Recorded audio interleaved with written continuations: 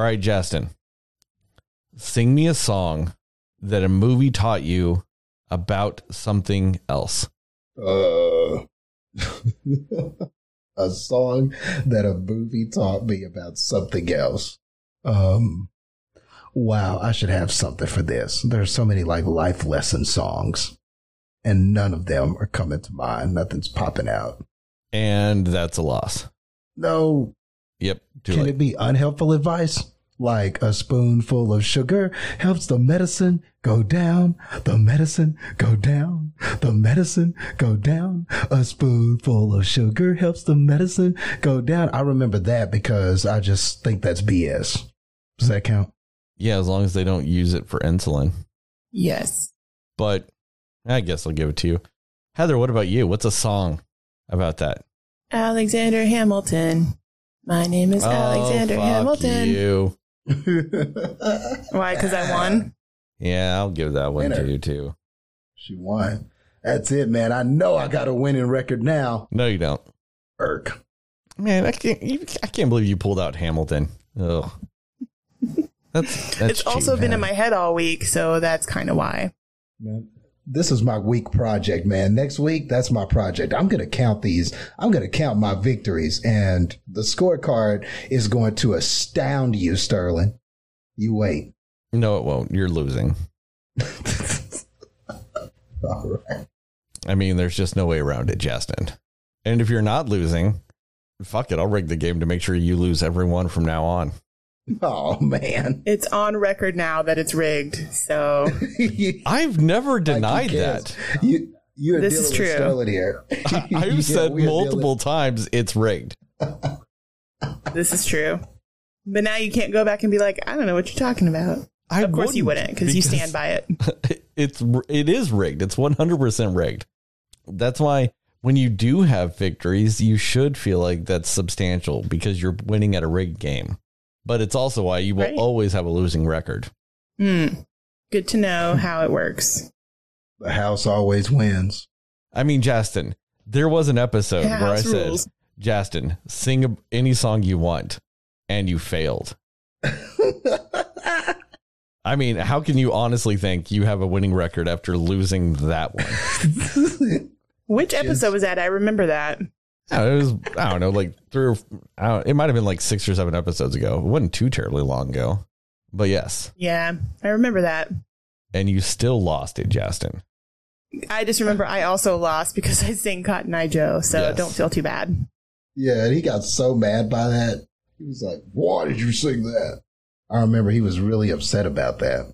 It took some of the sting off me, so I do appreciate you for that. But yeah, I guess we still both lost, though. As you should. I think technically Justin ended up losing 3 times in that episode. Because he defended me on mine. And I gave you like 1 win and like 1 loss, Heather. But Justin got multiple losses for that episode. Not as confident about my record now, but you shouldn't be, Justin. Let's put it this way. If this was wrestling, you'd be like the anti-Goldberg. Oh. Just a straight jobber, just coming out. You would be Gilbert. Yep, Gilbert.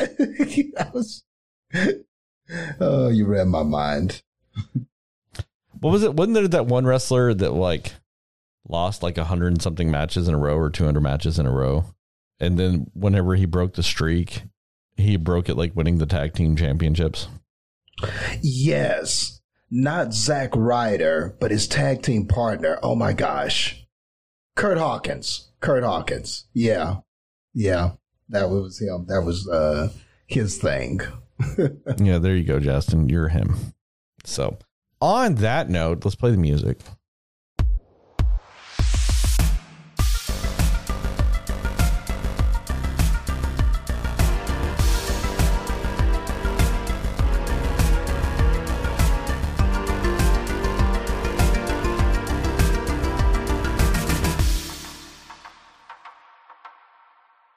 Hey, Cinefans, and welcome back to another episode of the Cinema Slayers podcast. I'm Sterling, and as always, I'm joined by Heather and Justin.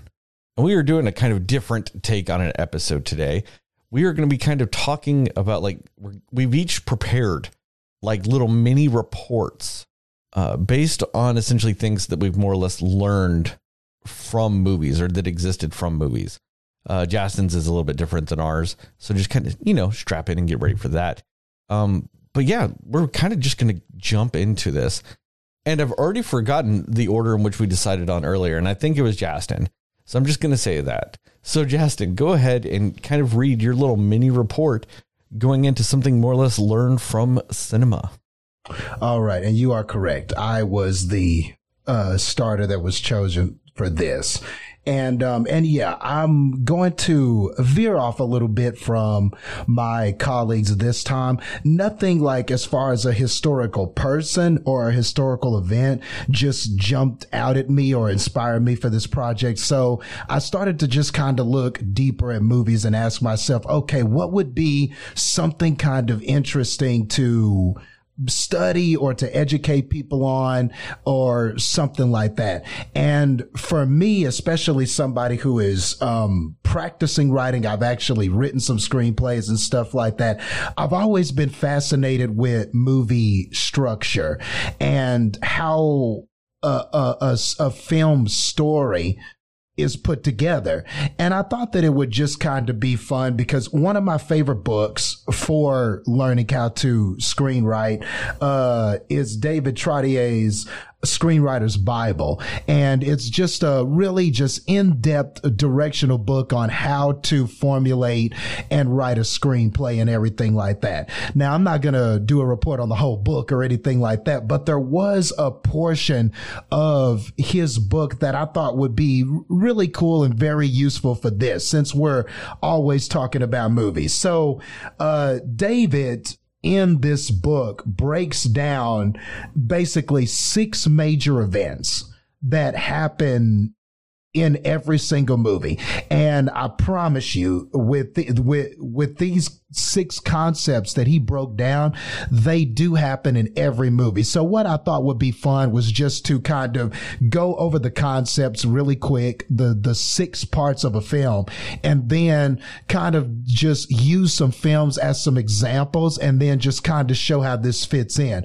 And I also think that a lot of whether or not you like or dislike a film actually does fall within these 6 parts. If you break every movie down like this, you can probably pinpoint exactly when you fell in or out of love with that film or why it did or did not work for you. So I think this is fascinating stuff. So that's what I decided to do my report on. So let's just jump right in. So the 6 parts of a film. So the first part of the film that David highlights is what he calls a catalyst. So a catalyst is something that basically upsets the cart. It starts the story. It's those initial things that happen in a film that really just gets the story moving. So whether we're watching something like The Lion King and it's the opening ceremony, with the big circle of life and all the animals bowing down to Simba as he gets lifted up in the air on Pride Rock. Sometimes it's something like that. Maybe it's an event in Spider-Man Homecoming. Maybe it's the beginning of that when we see Vulture getting basically told that him and his workers are going to have to go home and there's no more work for them and that they're going to lose their jobs because now the government and S.H.I.E.L.D. is investigating what happened with this alien invasion, and he's realizing that he's not going to have any work. He's not going to feed his family. We see these events all the time in a movie, and they're just those initial events that really establish characters and get the story moving in a forward direction. So that's your catalyst. Then in every movie, according to David, you have to have the second concept, which is the big event. And the big event is something that changes your main character. So it's a big change that happens towards the beginning of the movie that sends your your main character, your central character on a journey. So that's what we're talking about here.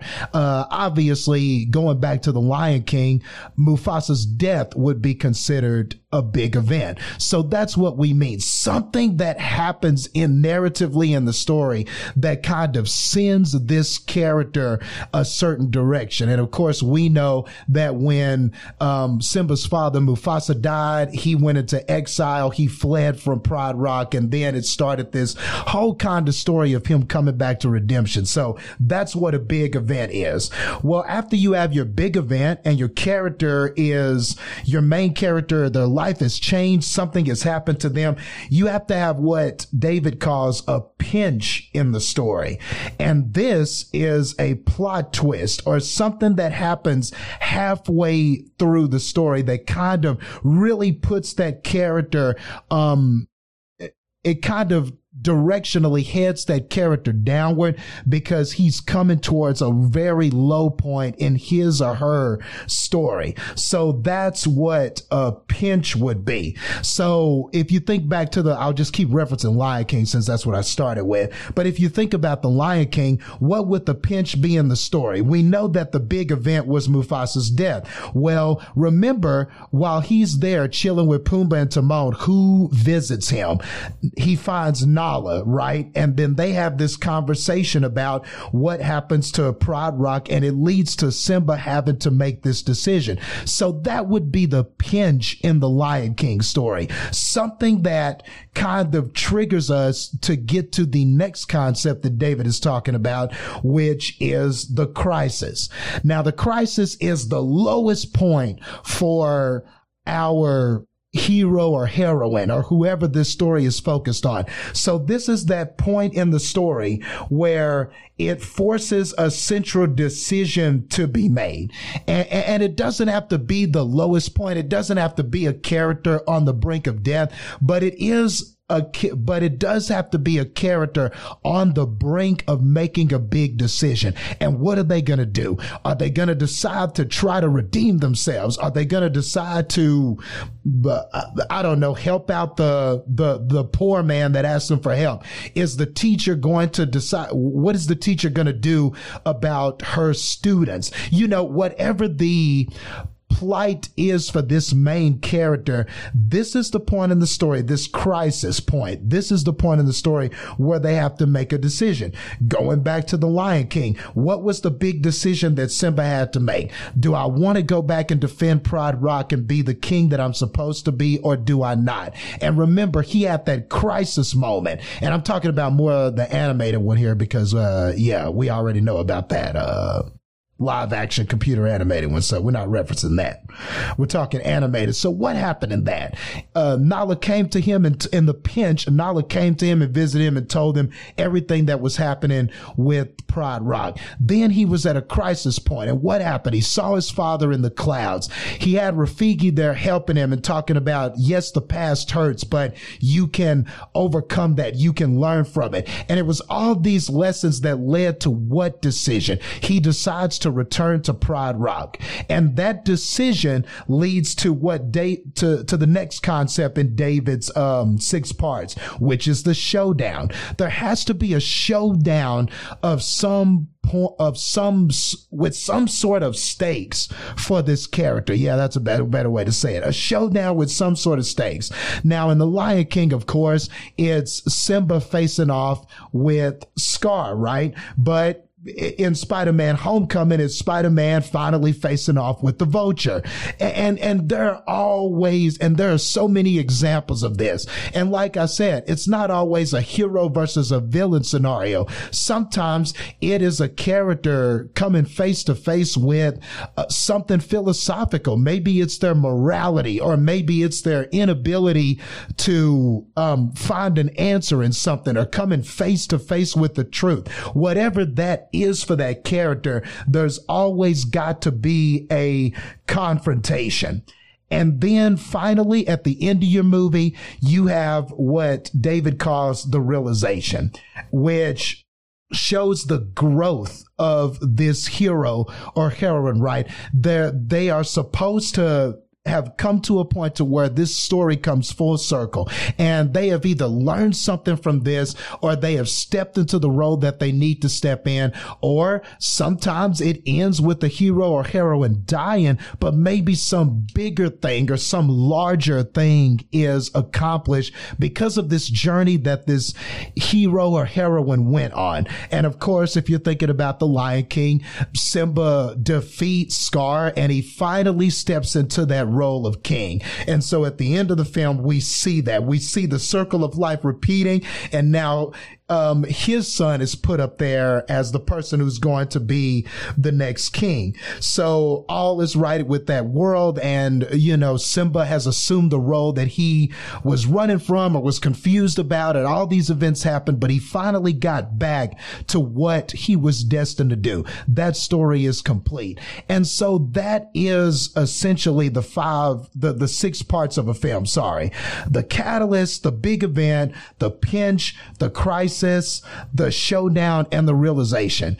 And the cool thing about these parts also is kind of what I was saying at the beginning when I started, is that sometimes these concepts, these parts make or break a film, you know, and sometimes your like or dislike for a film is directly related to how effective these 6 parts were done. And sometimes you can pinpoint it right to a T. Like, for instance, I'm not high on the movie Rise of Skywalker, the latest Star Wars film. And one reason why I'm not as high on it is because I thought that the realization, which is the 6th concept in this, I thought that the realization at the end was kind of weak. I thought that the character journey for Rey, who was our main character, I thought that that could have been a little better. I didn't really see the struggle with the dark side. I didn't really see the struggle with the Palpatine part of her. You always just kind of felt like Rey was good, and I didn't feel that there was a complete journey there. So when we get to the end and this decision, she's at this crisis point and this big decision has to be made, you already kind of know what that decision is going to be. And there wasn't a showcase of any real struggle to get to that decision by that point. So for me, that would be an example of a realization for me that I don't think it quite worked. And even though the confrontation or the showdown in this case was pretty solid, like, you know, the showdown with Palpatine was pretty intriguing, I didn't think that the realization in that film was very effective. But then when you look at something like, and this is the last thing I'll say on it, when you look at something like, let's just say Black Panther, for instance, that's an example where you have kind of a reverse. The showdown wasn't the greatest showdown. You know, the CGI was kind of shoddy. It was kind of bad. You know, there were some stereotypes in there with kind of these 2 superheroes and villains that are like each other, fighting each other. So it did have some problems in the showdown, but the realization at the end of the film was great. You know, it was the hero T'Challa actually learning from that villain experience from Killmonger and actually changing the way that he operated. He opened up his borders to other countries. He tried to help people in America because of the influence that Killmonger made on him with that showdown. So to me, that was the opposite effect of these 2 concepts. I liked that better because I felt that the realization in that film was stronger. And so this is just something that I like to challenge people to think about. Think about your favorite movies and think about what the big event is. Think about where the pinch occurs. Think about what the realization is for the character and what the showdown was. And you might be surprised what it reveals to you about your favorite movies and why you like them. Oh, the good old the Screenwriter's Bible. Yes. Yeah, no, that's cool though, because it's cool to hear those specific examples and stuff too, because then you can go back through pretty much any movie you've seen, you know, especially the ones that you really like, And it's probably the big reason why you like those movies is because of those specific things that they're putting in there and how they're approaching them in the film. So, no, that's really cool. That's an interesting thing. I've never actually read that before. So that's interesting. Yeah. And it's even fun. Like if I wanted, I could probably quiz you guys and say, okay, think about the movie you know the best. Think about your favorite movie. And I bet if I ask you what the big event is, what was the event at the beginning of the movie that really changed the course of that character or those characters, I bet you could tell me, I bet you could tell me what the crisis point was for your characters in that movie. And I bet you could tell me what the realization was now that you understand the parts, So it's just fun to do with all kinds of movies. Yeah, and it really doesn't surprise me, though, Heather, that you haven't read that or anything before, because most of the time the only people that do read that are people that want to write screenplays. Yeah, that makes sense. Yeah, so it's not like it's, why would a movie goer pick up, it's very, it's not something that unless you're probably looking for that subject matter or trying to write film or anything that you would be interested in initially, but knowing it, now you can kind of look out for it. And really, all it is really also something that David kind of iterated is that every movie has a 3-act structure. And you kind of know, and everybody kind of knows about that. And that's why I thought this would be fun to do, because historically that's always been a thing, right? That every movie kind of has an act 1, act 2, act 3. And even on this podcast, we'll talk about a movie and we'll say, oh yeah, the third act was good or the third act was trash. And that's why this movie loses points. And I wonder how many listeners know what that actually is or what we're actually talking about. So this, to me, helps you better understand 3-act structure also, because your first act is the catalyst leading to the big event that's normally at the end of the first act. And then the second act is your pinch. That's that plot twist I talked about. And that's leading to the crisis point for your character at the end of the second act. And then the third act is the final 2 concepts of the 6. That's your showdown where your character comes face to face with whatever the problem is. And then the realization, which is at the end of the third act. So it's also a great way to kind of understand the 3-act structure of a movie as well. So whether you're writing it or not, now you know what you're looking at. And sometimes when you know what you're looking at, you can formulate a better opinion about it, or you can better understand what you think is wrong with it because you know the parts, right? So I find it very, very helpful. Yeah, that's cool. All right, Heather, now it's your turn. Tell us your report. Yeah, so this one it took me a minute to decide specifically what I wanted to do mine on, because I can think of several instances when a movie has kind of either enlightened me on a certain topic or event and I wasn't aware of it as much, or just something that I didn't even know about at all. But most of the movies I thought of initially were just like, like for example, Titanic or whatever. It's like, okay, I know what that was and what went down, but getting more detail from the movie, like things like that, where I had a lot of those where I knew a little bit, but watching the movie kind of helped me know a little bit more about it. Granted to a cinematic perspective. So probably some of it dramatized or played out differently because it's a movie. Also, Pearl Harbor was one that I thought about. But what it came down to is I decided to go with a movie that I saw that I had no clue anything about this topic specifically before. And the movie I'm talking about it's called Professor Marston and the Wonder Women, which is about the person who created Wonder Woman.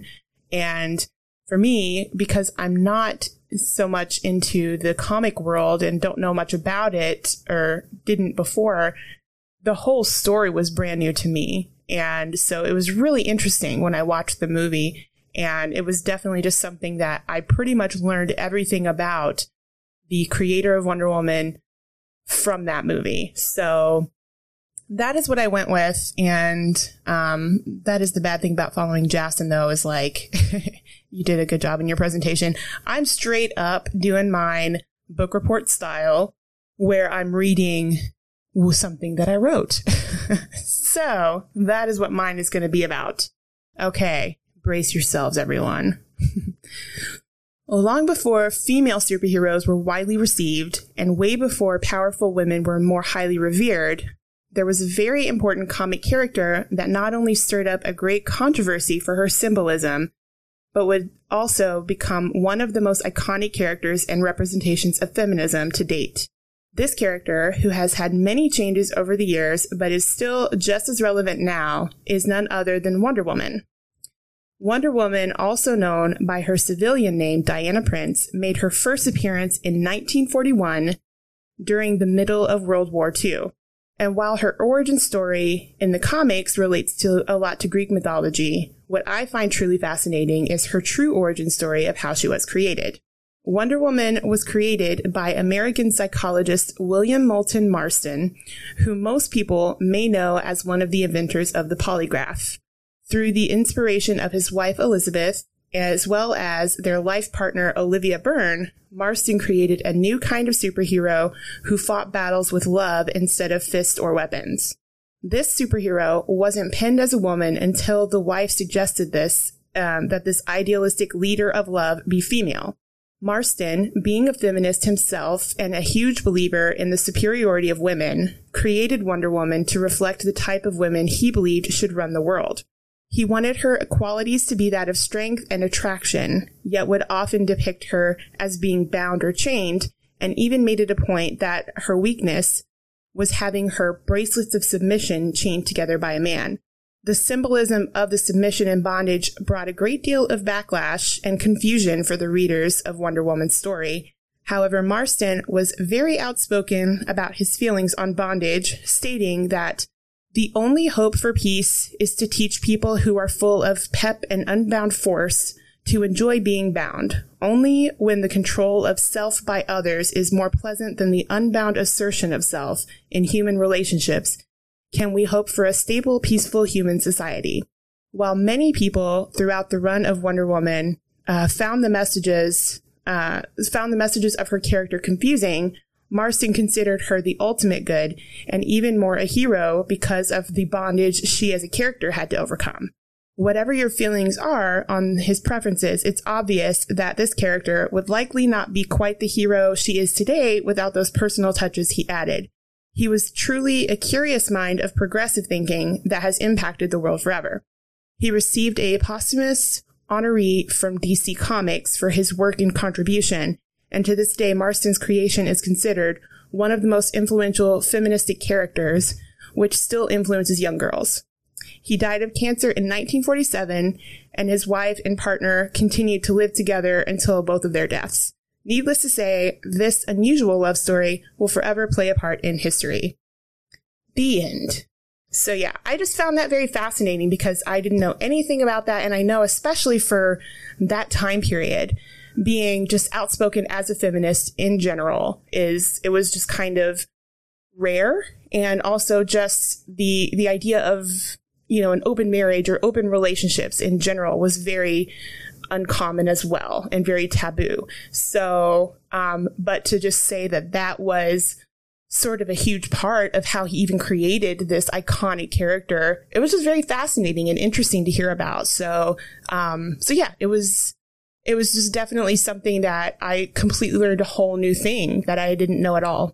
That was cool. That was very interesting. And I didn't know that the creator, I didn't know that was the occupation of the creator. I didn't know that. And I didn't know that they were a feminist and everything like that. And then the original concept of Wonder Woman, it's crazy to hear that story. And then to think about the evolution that the character has made over time. And man, that's a very unique and interesting beginning for that character. So yeah, that was very interesting. Yeah. And definitely the stuff too about like, I just know a huge thing was, you know, she was always being bound and she always had to rescue herself from being bound by something. And that was just like a huge part of what he put into a lot of the storylines. And people were like, oh, it's because he has this fascination with, you know, women in bondage or whatever. But just hearing the, you know, the side of like, why is that such an important piece of what he did at the beginning with those comics? Yeah, it was just kind of an interesting, just to hear both sides of that, you know? Yeah. And I'd always kind of heard that, I guess, negative aspect of it, like, oh, yeah, that's what it was about. It was about bondage. And, you know, he kind of was doing that because of this kind of fetish he had and stuff. And I've heard that story before. So hearing this aspect of it, it does make a lot of sense. And yeah, I'm glad that you shared that, because it does clarify that for me a little bit, because you hear about that other story more, and now it's nice to hear this side of it as well. So right. Yeah. And it's just like, yeah, it's just funny because I guess like, especially when the comics were first coming out and that was a more prominent part of it, people were thinking it's because, oh, he's like, you know, a chauvinist, and he's just somebody that thinks that women should be submissive to men and things like that. And so that's what I found interesting is he's like, no, it's actually the complete opposite. And like his whole reason for that was just completely not what came across. And that's why it struggled for a little bit, you know? So yeah, I don't know. It was just kind of a cool, unique story to hear, I guess. I mean, I've known that story for a while, but I do think it's a combination of both what Justin said and what you said, Heather, because it's all in the wording of it all. And I think that if that really was his case of why he did that and all this other stuff, I think the wording of it all is what messes it up, because it's not that like her weakness was just being bound. The direct wording of the weakness when it first showed up was that if she let a man bind her, she would become powerless while bound. Mm-hmm. And so I think that that's where it's still, even retroactively, even after hearing what he said and stuff like that, still comes across as what Jasmine was saying was like chauvinist and all this other stuff, or his proclivity towards BDSM and all this other stuff. And it's because that is what it's worded as in the comics, is that if she let a man bind her, she would then be powerless. So it's not that it's just like about the bondage and stuff like that. It's the whole idea that she has to even be submissive to begin with for it to happen. Mm-hmm. And so Yeah. and all this other stuff. And I do think it's funny too, because a lot of the stuff you were saying about, you know, like with feminism and all this other stuff, it's because when it was either the JLA or the JSA, whichever one was the original one back then, I don't remember. They're all fucking acronyms of something. It's Justice Something of America, whether it's the Society or League. When she was a part of that, after her creation, she was their secretary. Like she was not a member of the team per se. She was, but she wasn't actually considered a hero and like wasn't really a part of the team. She was the team secretary of it all. And I understand that, especially back then, once a creator created something in that, you know, for a company, they no longer had really the rights to it all. So while he might have made Wonder Woman to be something of a feminist icon and all this other stuff, there is the aspect of it that DC themselves then went and took that and went, well, nope, she's a secretary. That's still all she is. Let's change it. Yeah, for sure. Yeah. Good point. Really good point. Yeah. So I think that that's where you still get muddled with some of that stuff, is that, well, that might have been his intention. DC completely fucking gaslit that by just having her be, you know, an atypical woman in everyday society to them. Yeah. And then you think about like the progression of that character too over the years into now, and like just how different the idea of that character and the traits of that character come across. You know, it's very different now, because you think about, you know, even up to like the Wonder Woman movie that came out a few years ago, and just how it seems very different than that concept now. And I think that also has to do with how how much more progressive, feminism and the concepts of these things are a lot more accepted now. And it's all about empowering women and seeing that side of a superhero that's a woman that's totally empowered. And yeah, so I just feel like, it does get muddled, especially because of the time of when she was first created. And I mean, honestly, I'm shocked that they allowed her to be considered in the comics, honestly, at some points, because, just that time, it was just not a common thing. And, so it's just seeing how that character has progressed along with just the progression of how the world is now. It's cool to see though, because it's just like, you hear about a woman superhero now and you're just like, oh, awesome. There's another one. That's cool. But just thinking about the struggle that it probably was to get that first comic of Wonder Woman off the ground and how that it had to have just been so much struggle and fighting to even get that going. And now it's like, no, let's do more. That's cool. Well, yeah, especially in DC, because like in DC, they had a series running for a long time. I don't know if they still do, but it was called Trinity. And that was Superman, Batman, Wonder Woman, that was like, that's their Trinity. That's their top tier. That's, the three most important heroes to DC Comics now. Mm-hmm. Yeah. But I mean, it's also one of those weird things too, where like comic books for a long time have been weirdly progressive and regressive simultaneously. I mean, you look at some of the things like the X-Men. X-Men were an allegory for civil rights at the time and stuff like that. And then now have become more of an allegory when it comes to like civil rights of like the LGBTQ community and stuff. And then you have like something like Captain America and the Falcon being Captain America at one point. And you have all these things, but then you also have, examples of like Fu Manchu, which was a terrible Asian stereotype, or Fing Fang Foom, or like all these villains or like just these characters in general. They're just rife with stereotypes. So like, it's been this weird thing of, you'll have Marvel with Luke Cage and the Black Panther and all this other stuff, but then you'll also have terrible racial stereotypes left and right for a very long time. And so it's been kind of weird how it's been like this weird, they were progressive in some ways and completely regressive in others. I mean, with Iron Fist, this white man goes to Asia and then becomes essentially a white savior now.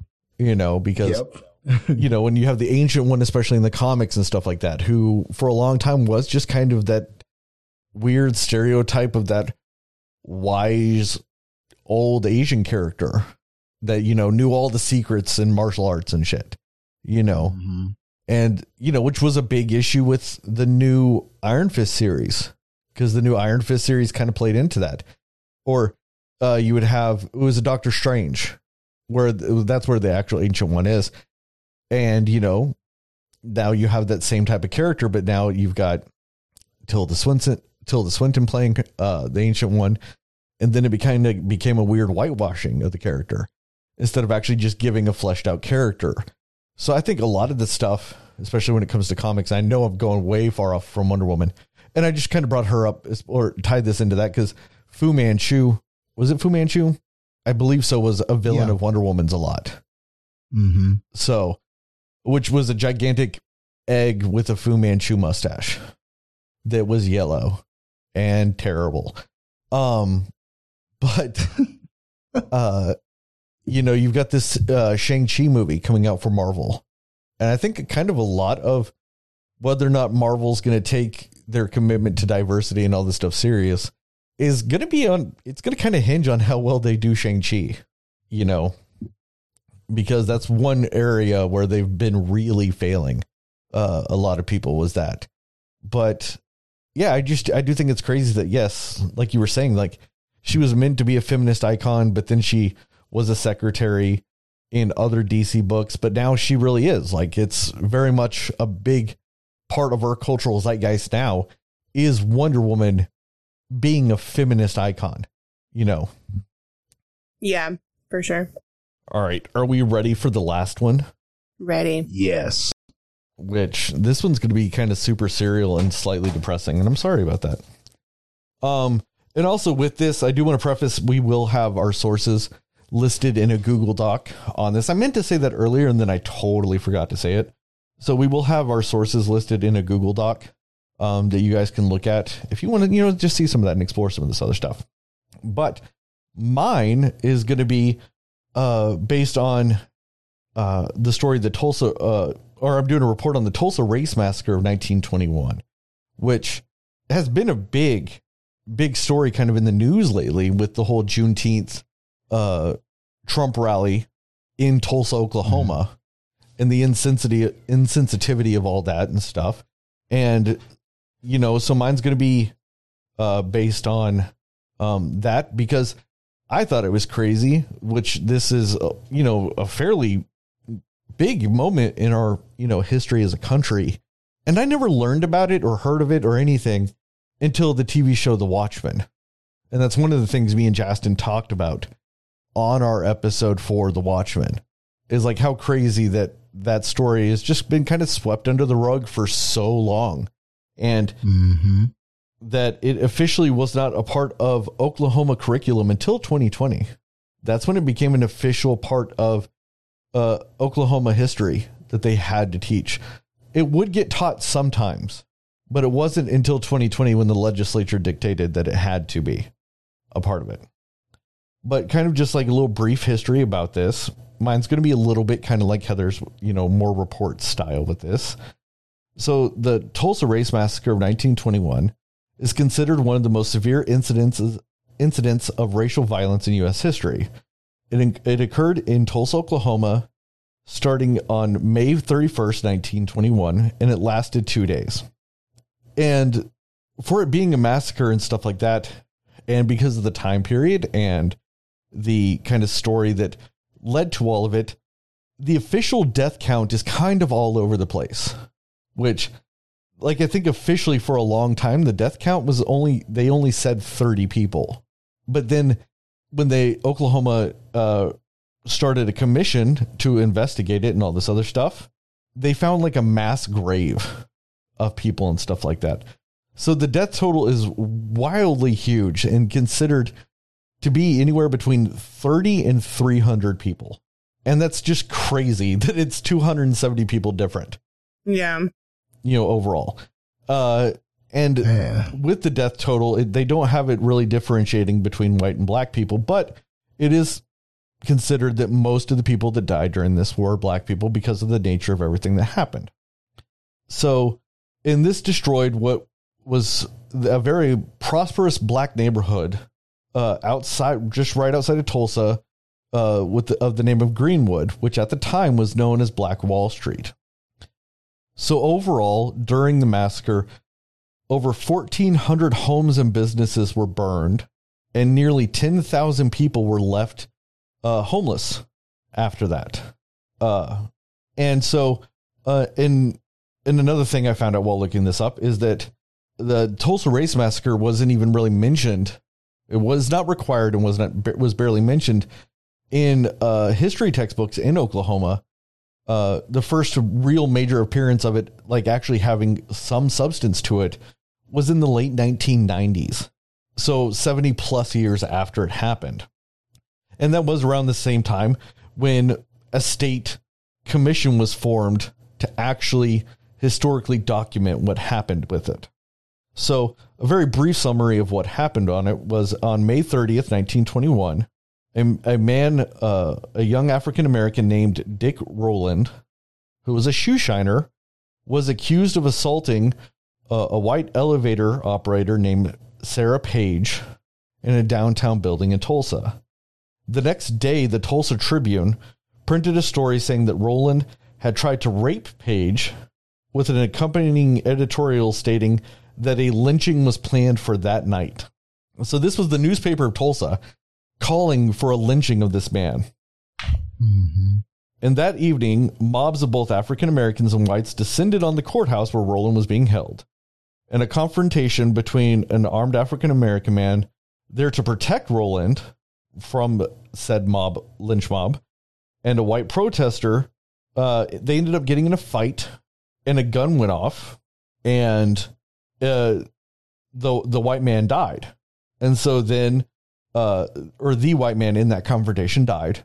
And from that point on, essentially, was 2 days of white people from Tulsa just attacking this neighborhood. So, essentially just a huge mob then descended upon them, just lighting fire and looting and killing every black person that they could find in the city. And that included men, women, and children. It wasn't even something of, it was just men or something like that, because they're, and the people of Greenwood did also defend themselves too. It was like a literal mini battle, like a war battle, you know, because a lot of people in Tulsa who were a part of the mob on both sides were all veterans of World War I, you know. So these were people that were trained in fighting and stuff like that. And so with all this, there was even accounts from some survivors and everything like that, that like planes were flying overhead, dropping bombs on the city, like incendiary bombs, like homemade, like Molotov cocktails and things like that. Now, there is some more evidence to some of that stuff that I will talk about later, but so with this, it was just more or less a slaughter where they went and destroyed this neighborhood, which I did see a figure, which was like, it was some hundreds of $1,000s worth of damage to this neighborhood, which in nowadays dollars, I think they said would equivocate to like $300 and something million worth of property damage alone in nowadays dollars. And so like with this, and that's what was kind of one of the big things about this, is the reason why this place was called Black Wall Street, is this was an incredibly thriving community. Like a lot of people in this neighborhood were very well off. There were a majority of this neighborhood themselves and the businesses in this neighborhood were doing better off than a lot of the poorer white people in Tulsa. So that's also one of the things that is kind of attributed to why they were so eager to then go and destroy this neighborhood, is because if you look at it, especially with this being 1921 and all this other stuff, you know, this was before a lot of the Jim Crow stuff had really started really kind of taking form in the South, you know. And so with this, they more or less just looked upon this as, you know, like, why are these black people doing better than I am? I'm white. And, you know, sociological speaking, that's a very common thing that happens to lend itself towards racism and stuff like that. And so with this whole thing, like, they just destroyed and leveled this neighborhood. And so, like I said, it was over 2 days. And so the official death total, when it was all said and done, according to the government of Oklahoma, was that 10 white people and 26 African Americans died. That was the official death total when it was done. Though a lot of historians now and things like that, based on, you know, actual evidence and actually looking into it and actually carrying into all this stuff, equivocate it to roughly over 300 people died in this incident. And so right after the incident originally happened, there was an inquiry that looked into it. But it was more or less, it lasted a very short amount of time. And essentially the official finding of the inquiry and everything like that was more or less that, the black people started it. So everything that happened was their fault. So while there has been like recommendations for reparations and stuff like that to have to happen because of what happened in this incident, nothing has ever actually happened. The most I've ever seen is a private church in Oklahoma, in Tulsa, was able to get around $30,000, and they from private donations, and were able to distribute that to the descendants of the survivors of this incident and stuff like that.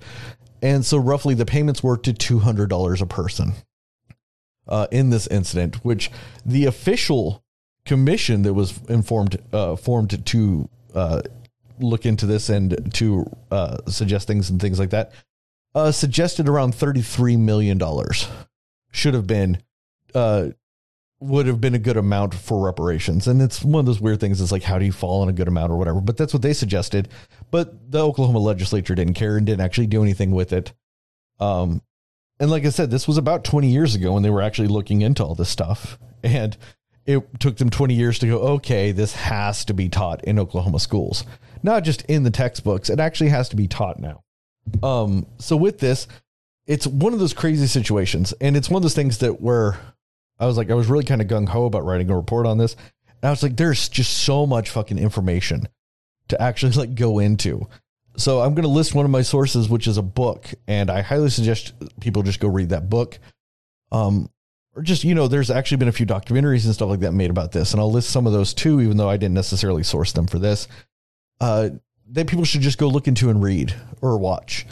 If you actually are interested in the actual history of what happened. Now, one of the things I wanted to talk about is that a lot of survivors said that there were bombs that were dropped on the town, incendiary bombs and things like that.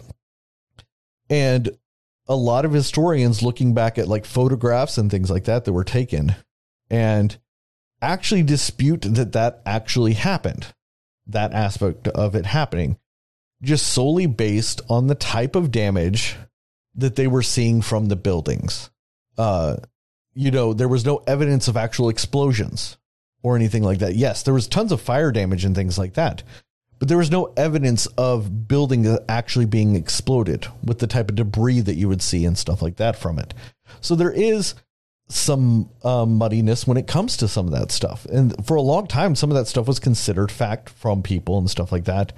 But like I said, like, people whose job it was to investigate this, and people and historians that took it upon themselves to actually investigate this scenario and stuff like that, they just don't necessarily agree with that count that bombs were dropped because of that. Now, it is not disputed that planes were there, and there is evidence and stuff like that of people firing rifles and like machine gun type of weaponry that you could put on a plane and stuff like that. Cause this was a different time, but, they were firing rounds down at people from these planes. Cause like a lot of these planes were like little biplanes for like, crop dusting and stuff like that. And there was evidence that was used. And there was evidence that these planes were also being used to kind of like do reconnaissance to where like, they could see people where they were running and stuff like that. And so there was evidence that they would drop things from the planes to kind of signal that that's where people were, so that the people on the ground could then go attack those buildings. So, Damn. And it's one of those things also, it's when you're in a situation where all hell has broken loose, like where it is just absolute pandemonium for 2 days of just being attacked by numerous people. You're seeing shit get dropped from the fucking, from planes, and you're seeing buildings on fire, and you're hearing gunshots, and you're hearing all this shit. It is perfectly reasonable to think that bombs were falling, especially if you've never actually been around a bomb. You just kind of know essentially what they do, but never actually been around one being dropped. It's insanely reasonable to understand where maybe that idea came from, and also it's like I said, it was just an absolute massacre. It is called a massacre for a reason. And it was just one of those things that one of the reasons why I wanted to bring it up and all this other stuff is because I was completely flabbergasted that I'm hearing about it from a fucking TV show on HBO. And it's not even like one of those like critically acclaimed documentary series that HBO does. No. This was The Watchmen. And so even after they introduced the concept in The Watchmen, which if anybody knows anything about the Watchmen comics, they kind of play loose and fast with history. And that's because the whole idea of The Watchmen is that it's an alternate version of America where, Nixon was on his third presidential term and was never impeached and never resigned. Robert Redford had become president and, and stuff like that. So like this, they do an alternate take on history. So originally, and that Vietnam, we won the Vietnam War, and Vietnam was the 51st state of the United States. Like that's an idea from The Watchmen. And so like when this first started, I thought it was one of those things.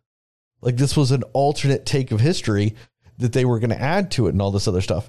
It's like, and then you find out it's real and you're just like, holy fuck. And then you go look into it and you read it and you listen and you watch things and you're like, holy fuck, it really is real. Like it really is insanity that Like that was the first time I had heard about it, was that. And it's such a monumental thing and such a big thing that it's just kind of, it's just blows my mind that that's where I first learned that something like this actually happened in our history and it's just been more or less completely ignored. Yeah, it's really sad that this isn't something that really is just a basic part of our American history. And it's just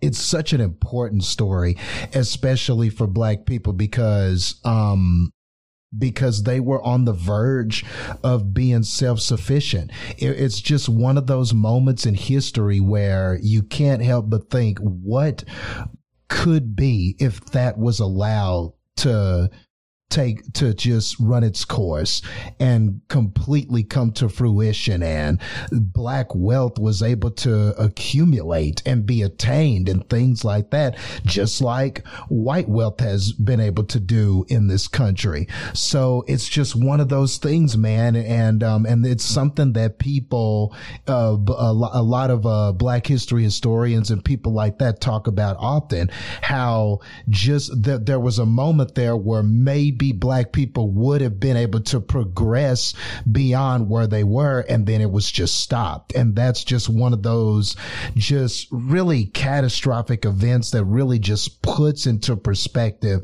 how bad racism was. And just coming from the perspective of someone who is Black, that is why it always just angers me a little bit when somebody downplays or acts like or downplays what racism is in this country, or how catastrophic it was for African Americans in this country, and how those trends and things, there are residual things that we're still feeling now because of events like the Tulsa massacre. So anytime you hear someone go, well, yeah, racism, that stuff was bad and what happened was bad, but it just upsets you every time, because people just have no idea how catastrophic things like that really were. When you put it all together with slavery, with the whole civil rights movement and Jim Crow and all these things that have kind of defined what the African American path has been in this country, and then something like this Tulsa massacre, and then the fact that it's moved out of history. So you've got white people on the other side of that. You've got a lot of white people growing up that don't know this story, that don't know about it. They don't know these things. So all these opportunities to have these cautionary tales about racism and the effects of it and things like that, things that would really help change the racial divide in this country, and they're nowhere to be found when it comes to our historical curriculum. So it really is sad, and it's problematic for both sides of this thing. Yeah, and I'm kind of in your boat, Sterling, where I had not heard of this before either. And it's crazy and shocking that, it was, people tried to just omit this from history so that people didn't know it was a thing. That is insane and sad, I mean, even if you want to ignore the death total and you still look at it though, as what I say, 10,000 people lost everything they had. Yeah. Everything. And just even on that level, it's incredibly horrifying, because if you had something and you had a house and you had a business and you had all this and you had a savings account and you had money and all this other stuff, and then one day within 2 days you lose everything, and then you are more or less told to figure it out yourself. You're not going to get any help. You're not going to get any assistance. You're not getting anything back. Figure it out yourself and get yourself back up on your feet. Who would actually be able to do that? Right. That's especially crazy. when it's oh, you have a degree in something or all this other stuff. Because most people back then didn't and stuff like that. I'm just saying. So even if you were now somebody that had a degree in something, and then you have to take into account that hiring practices and things like that, especially in the 1920s, Like, it's like, oh, well, your degree doesn't count anymore either. Like, you don't really have anything to put forward to then go get a job, to then set yourself back up. Like, everything is stripped away from you. And then on top of that, you probably then also lost a family member or a friend or something in that event also. And then you're just told to figure it out yourself. And while the rest of the country ignores that it even happened to you. Yeah. And it's also just, it's such a form, like a rare, well, maybe not rare, but a crazy form of like mental abuse almost too. Like, it would just be like people coming forward talking about how they're victims of like assault or something, and just being like, okay, cool. We don't want to have anything to do with this, and we don't even want to acknowledge it. So figure it out yourself. Like, it's kind of the same concept. And that's like a form of like mental torture almost. That is insane. Well, to take it one step further, Heather, it's like that same scenario, but then they also blame the victim too. Yeah. Right. Yeah. You know, on top of all that, they were like, and regardless of anything, we are officially saying it was your fault anyway, even though you're a child that had nothing to do with anything. This is your fault. Right. You deserve to be homeless. Yeah. Yeah. And that's so crazy. That's insane. You know, because on top of that, like the support structure they would have possibly had, like if this had happened to maybe just one house, like say a mob got together and went and destroyed this one house in this, especially in that neighborhood, in that community, they very well could have banded together to help that person back on their feet, help them rebuild their house, give them somewhere to stay, give them food, give them a job, all this other stuff. No, they took the entire support structure of this community also away from them. So like whatever like possibility they had to get themselves back on their feet was also stripped away too, you know? Yeah, that's crazy. And it kind of just goes back to something that you and me have discussed with a lot of people on your personal Facebook, Justin, when it comes to some of these historical points and stuff like that, when they talk about erasing history, when they don't even really address what that means, because they're talking about erasing history when it comes to, say, the Civil War and the Confederate States and all this other stuff. They're not even really realizing that the version of history that they learned in high school, that most Americans learned in high school, and that's not even going in on racial lines. What most children have learned about our U.S. history, especially the U.S. history of essentially 1900 and on, or well, that was being taught from 1900 and on about American history in general, is an incredibly sanitized and whitewashed version of history. And so like whenever it talks about the founding fathers and stuff like that and how great they were and all this other stuff, like I said on the Hamilton podcast, they don't talk about the fact we're not even getting into like some of the real terrible things that people did, but George Washington sending his generals away so he could fuck their wives. We don't even talk about that. And I kind of get that. I'm not surprised that they don't teach you about, you know, the first president of our country would intentionally go send people possibly to their death so he could fuck their wives. I kind of get that. But I'm just saying, like, in general, you know, and a lot of the reason for that is because they wanted to glorify certain people and certain aspects of our history to further the message and the agenda that they wanted. Like, regardless of however you look at anything, when it comes to the Civil War and the reasons why it was fought and all this other stuff, the line high schools across America have been teaching, and I'm not even talking about just in the South, because there's a lot of weird things when it comes to the educational system and how textbooks are printed. That's incredibly fucked up for a lot of things. Essentially, one state's Board of Education decides essentially what the entire country is taught because most of the textbooks are printed there. So I won't even get into what state that is. It's Texas. But good old Texas. And it's the same curriculum that leads Texas, or last I knew, had the 49th best educational system in this country. Read into that what you will. But the history of our country, and especially like of the Confederacy and stuff like that, the Civil War is not fought because of slavery, is fought because of states' rights and taxation and all this other stuff. And to me, that's always been the weird thing about that argument. The Civil War was about states' rights. it's an incomplete sentence, and I won't go terribly far into it. But the other half of that sentence is, it was the states' rights to own slaves. That's what it was. That's the full sentence, but they stop halfway through. And that was the number one reason. And anybody that wants to debate that, look at what Jefferson Davis and the vice president of the Confederacy, I don't remember that guy's name, but he's got a very important speech called the keynote speech or the Keystone speech. Go read that, where these people have said historically, the South was created so that white people would have the Confederate States were created so that the white people would have their rightful place above black people. And, well, you know, that's a very nice way of saying it. I very much sanitize that myself because I'm not comfortable saying some of the words they said.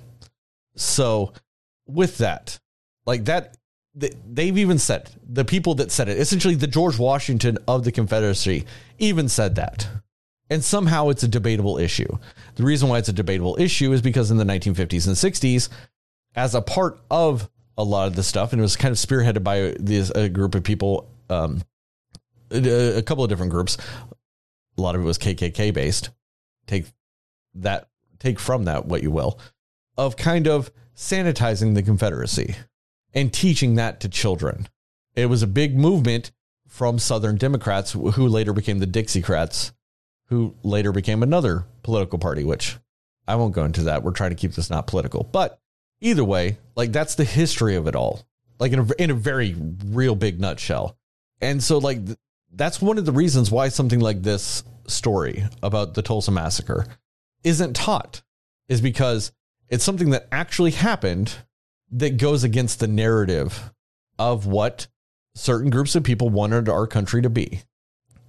Kind of goes into like the sanitized version of the Trail of Tears, you know, that we learned in high school. I learned that the Trail of Tears was just a nice relocation of Native Americans to different places in this country, which everybody should know is bullshit just based on the name of the event. The Trail of Tears. They weren't crying because they were happy they were getting moved to better places.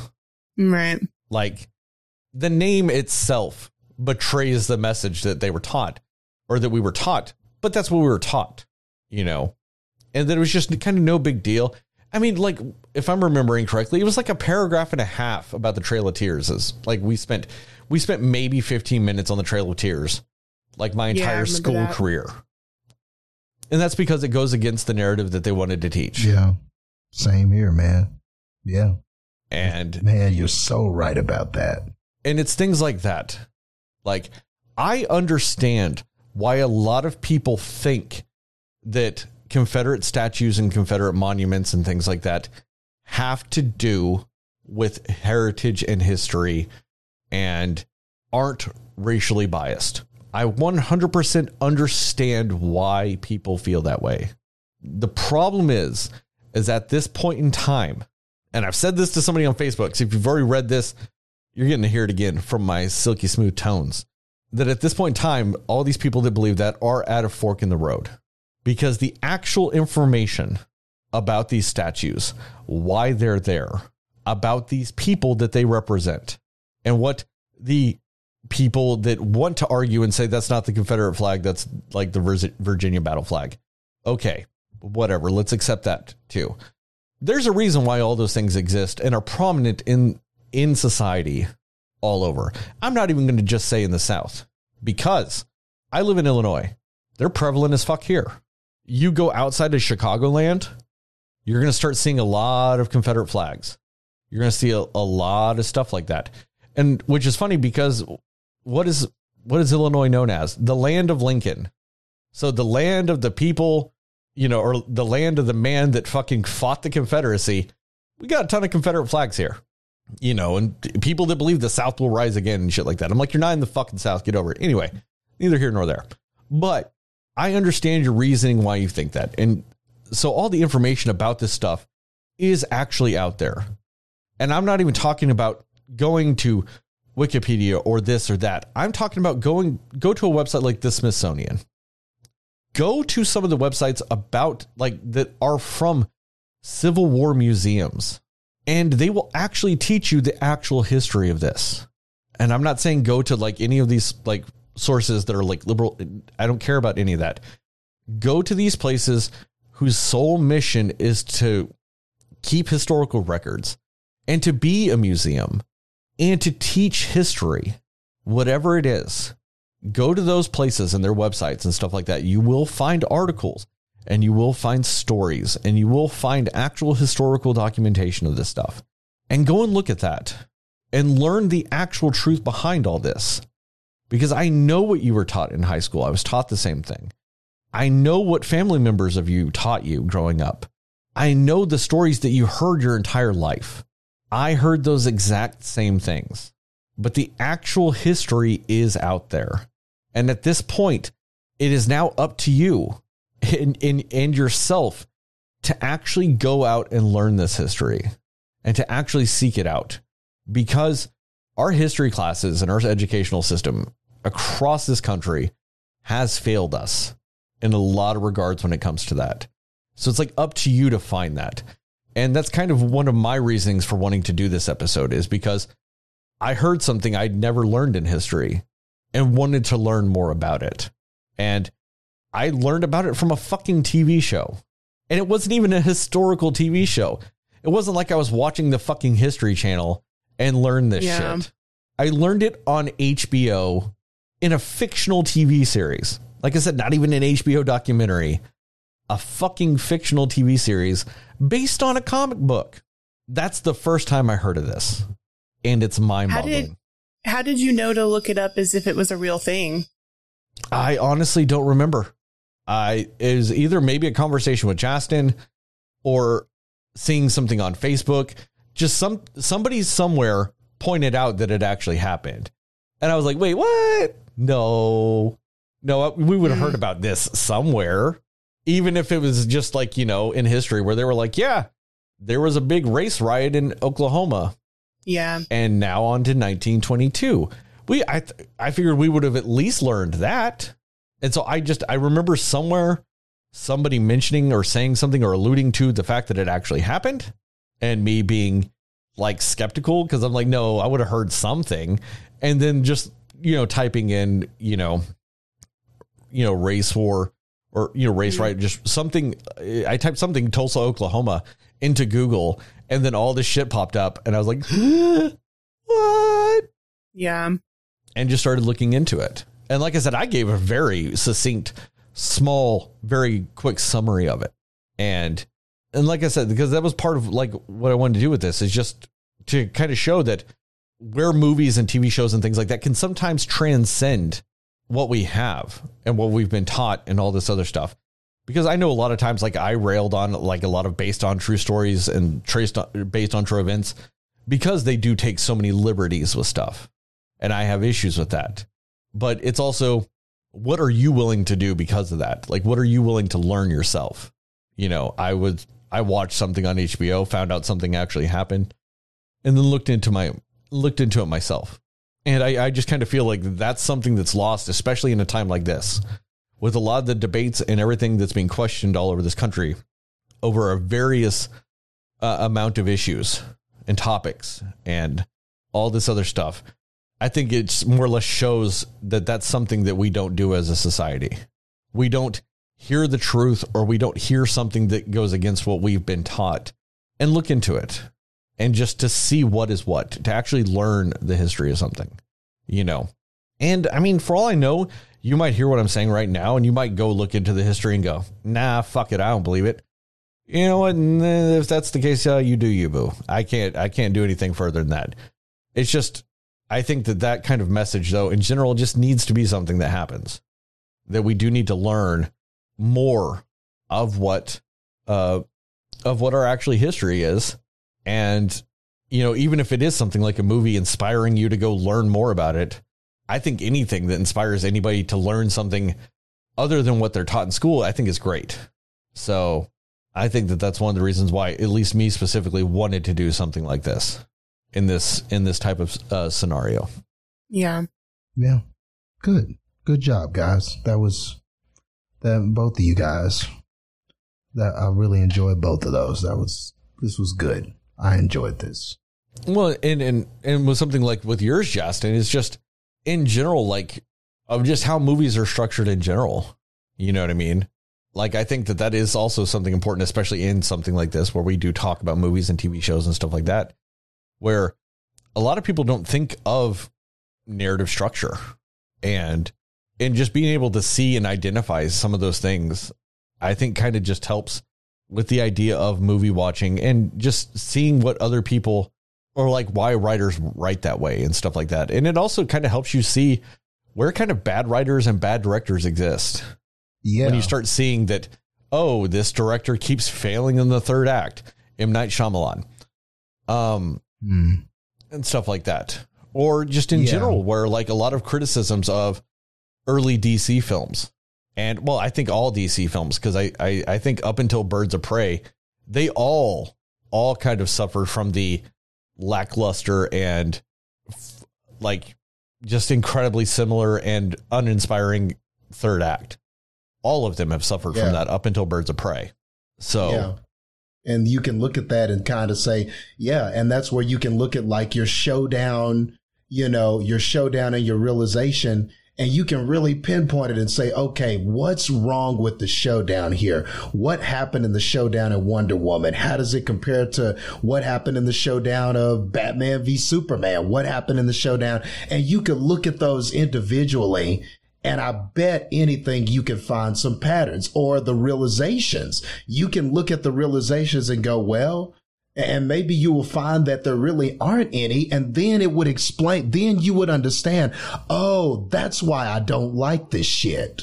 Like it really does help to know those parts. Then you can just understand. It's like a mechanic with a car, right? Or anything like that, right? When you understand the parts, you can better determine what is wrong with said thing in question.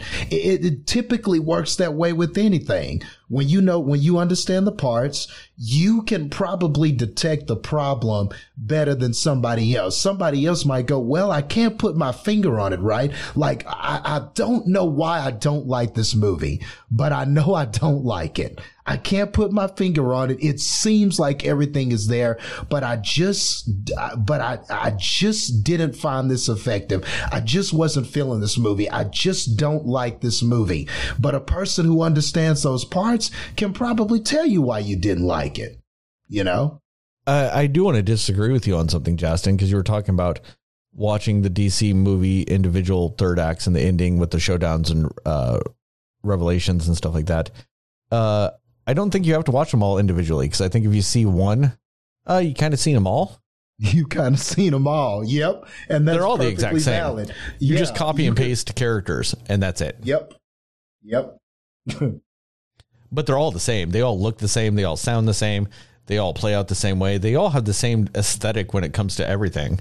I mean, for the longest time, DC couldn't end a movie if there wasn't fire and smoke and people fighting a vaguely colored, like grayish villain. That was the ending of so many of their movies. And they somehow still did it when they did Aquaman. They somehow still had fire and smoke and the shit was underwater. What the fuck, DC? Man. Oh. And people wonder why I love Birds of Prey so much. And I was like the first one that it wasn't a vaguely just gray villain fighting with fire with the main antagonist. I mean, and they still even kind of did it because they had the boardwalk be foggy. So it was still kind of close to that. That was like as far as they could get away. They were like, okay, it might not be smoke and fire, but we're still going to make it visually ambiguous by putting fog into it. Yeah. That's kind of true. But at least that movie, at least there was a realization for Harley Quinn, which is why I could understand your argument for why that third act is stronger. Even though the confrontation or the showdown had some of those things in there, overall, you did feel there was a realization for that character. That character seemed like she traveled and there was an arc, and she got to the end of that arc and you understood where that character was. And sometimes that is not so clear Well, really, oftentimes it's not so clear in those movies. So, yeah. Yeah. I mean, and I'll say this, at least most of the showdown had color, because most of the final showdown did take place inside that fun house. You know, it was just the very end of it where they got visually ambiguous with it again, which I'll take that over most of their shit. Yeah, true. Any final thoughts, guys? Nope. It was all very informative. I am good. And on that note, guys, thank you for listening to this episode of the Cinema Slayers podcast. Check us out on Facebook at cinema_slayers. Check us out on, I completely fucked all this up. Let's start this again. Check us out on the internet at www.cinemaslayers.com. Check us out on Facebook at Cinema Slayers podcast. Check us out on Twitter and Instagram at cinema_slayers. You would think I'd have all that down by this fucking point. This is what, episode 102? I think overall we've done over 140 episodes and I still fail on that sometimes. Jeez, get it together, Sterling. Anyway, we do have a lot of fun stuff coming your way with some of the stuff. I do know we're going to post a winning tattoo idea at some point when we remember to actually do that. We are going to post a thing for you guys to send us like your lists of movies, like the 20 movies to be like an essentials list for you. And I understand 20 movies sounds like a lot, but if you actually watch a lot of movies, you realize 20 movies is insanely difficult, because my list ended up being 60 something movies and I had to narrow it down to 20. So yeah, that sucked. But yes, because we want a fan version of that too. So we're going to take, movies off what you guys say, especially movies that are mentioned multiple times and stuff like that. And we will put them into a list of fan movies. And so we are going to do the thing where we watch one of those movies, whether or not it's on mine or Justin or Heather's or the Cinefan list, and do an episode on that. So the only thing I kind of ask is, with that, if you are going to put movies we have already done episodes on, maybe just put an alternative to them. I don't care if you list them and just say, hey, these would have been on this list, because we don't want to kind of do the same episode we've already done. So with all that, remember, guys, according to Justin, Moon Knight is the Best Picture winner.